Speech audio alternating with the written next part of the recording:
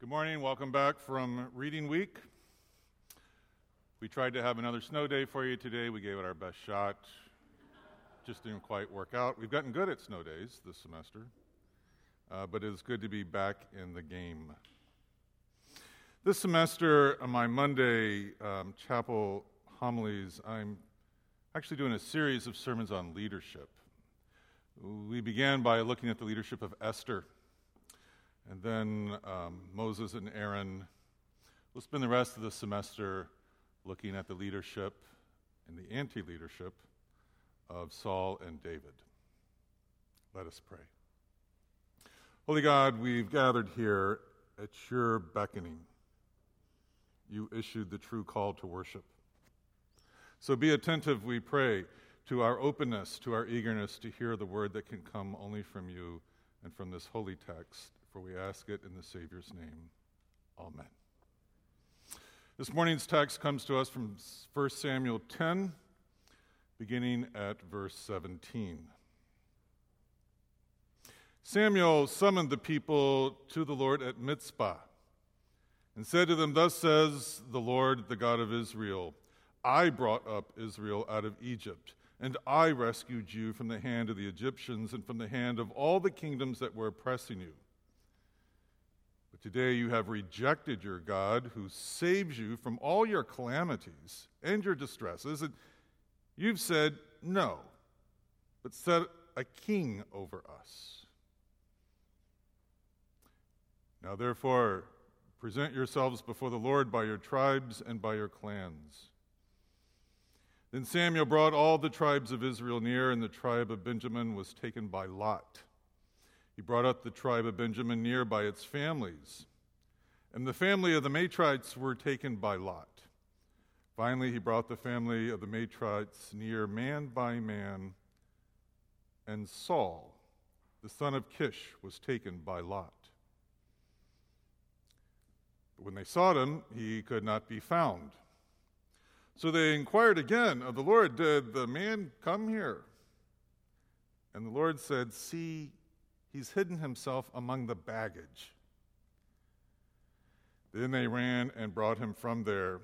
When he took his stand among the people, he was head and shoulders taller than any of them. Samuel said to all the people, "Do you see the one whom the Lord has chosen? There's no one like him among all the people."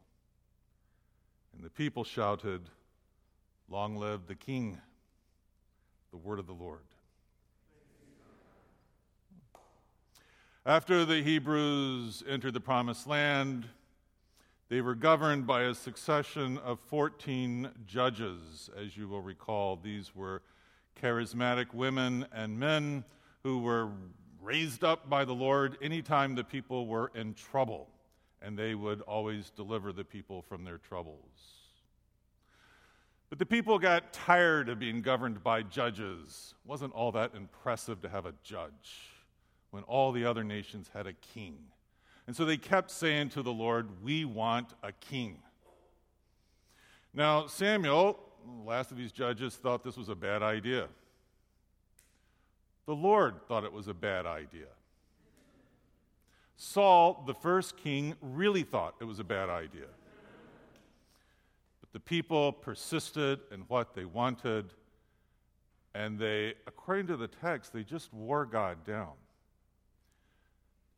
I got to tell you, this scares me, that we have the capacity to wear God down until he gives in to our bad ideas. The God says, "Fine, you want a king? Have a king."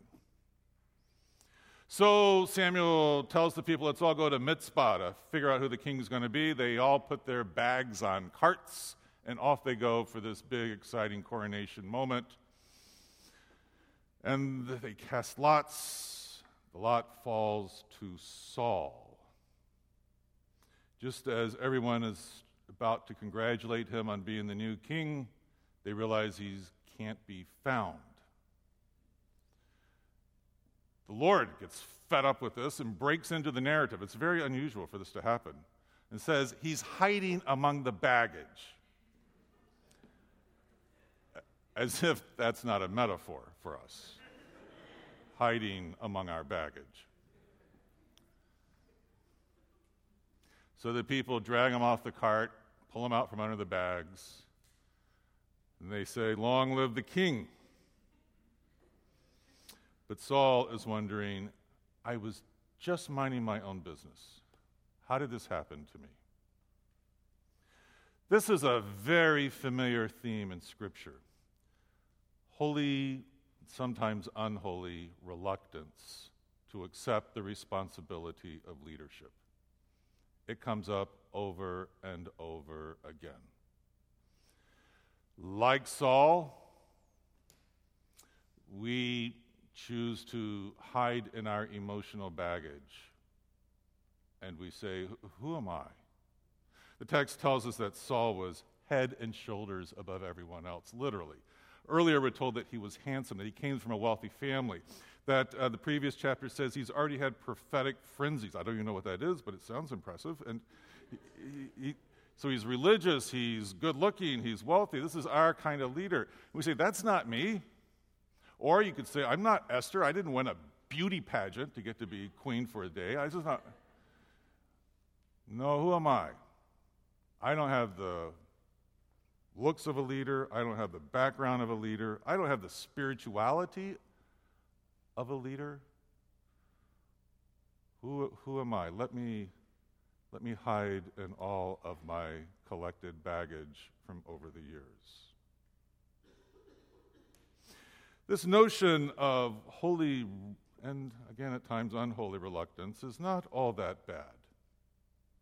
After all, none of us deserves to lead the church or the nonprofit organizations that we will try to serve, or even a classroom, or even a family for that matter. We don't deserve to lead. And it's not at all a bad idea for us to keep track of our limitations. We were reminded from the daily lectionary last week that God has chosen the foolish things to confound the wise. Consider your call, the apostle says. God chose the foolish to confound the wise. I don't think that verse is ever going to make it into one of our admissions brochures. But it's not a bad reminder. Consider your call. And being in a seminary environment gives you plenty of opportunities to bump up against your limitations. There's always somebody who's smarter, somebody who's a little sharper, somebody who has a clearer sense of calling than do you. And you will end up saying, who am I? Why am I even here? I remember when I was a student here, and I was attending the Introduction to Pastoral Theology class, and the professor asked us, "Why are you at seminary?" And a student sitting next to me as we went around the circle said, "Well, I've come here because so many people keep coming to me for care, and I keep being affirmed for my spiritual wisdom." And I was the kind of student who tried to stay out of the way and didn't raise my hand a lot, but I made all of my questions in margin notes, and I still have them. And there's a margin note from that class that says, "Note that people are not coming to you for your spiritual humility."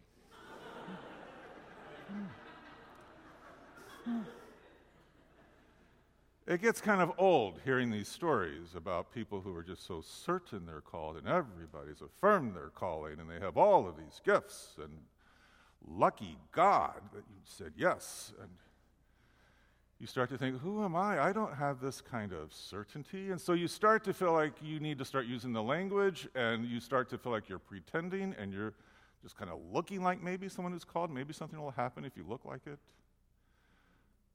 It's like, remember the story of Jacob, who wanted the blessing so much from Isaac that he dressed up to look like Esau?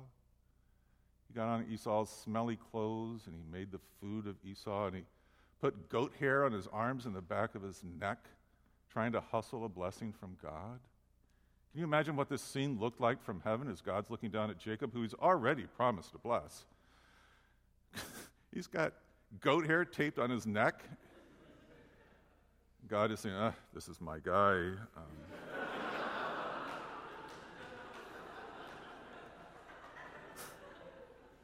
Yeah, Jacob was the one God chose.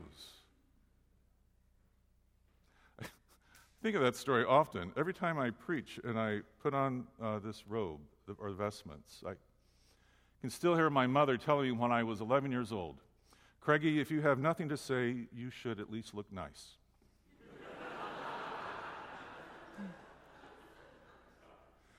My point is, if you feel like you're just dressing up to look like a pastor, you want to get used to that feeling. It's never, ever, ever going to go away. It doesn't matter how many people come to your ordination service.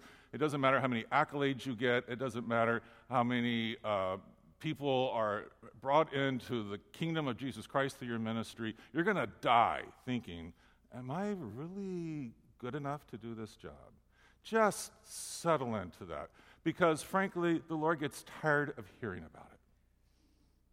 Yes, maybe there is a time for reluctance, but then there's a time to surrender the insatiable search for certainty that you will never have.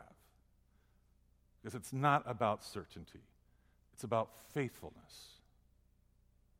2 chapters later, Samuel gets fed up with Saul's reluctance.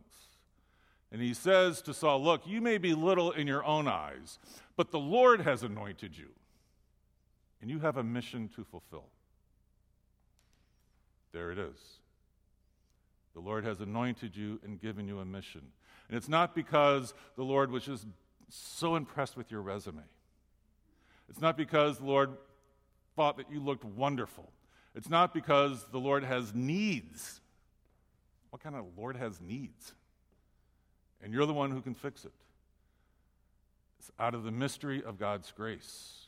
God has chosen you and has anointed you and given you a mission. You may be little in your own eyes, but the Lord has anointed you and given you a mission. After this little coronation here where everybody says, long live the king, Saul goes back to the farm. He still doesn't want any part of this. He's just walking around behind the oxen at his farm. When word comes to him that the Ammonites have started to invade the tribes of Israel and they're mutilating the people, they're not conquering them. They're gouging out the right eye of all the people. They're mutilating them. And something snaps in Saul, and he becomes angry. Then he rallies together his people, and they drive the Ammonites back home. There it is. That's all the certainty that we need. There is a mission to fulfill.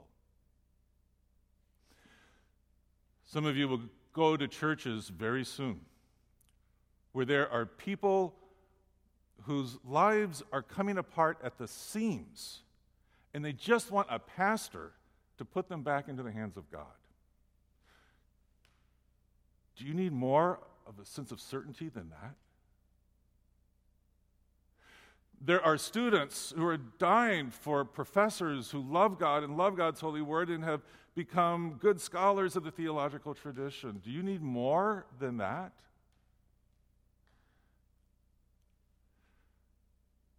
There's a world that's being mutilated, and it's hemorrhaging today.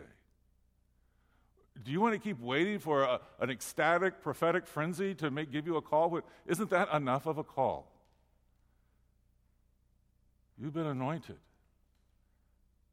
and given a mission. It's time to surrender all desires for certainty and let us just get on with this extraordinary, wonderful way to spend our lives working in the kingdom of Jesus Christ. In the name of the Father, Son, and Holy Spirit. Amen.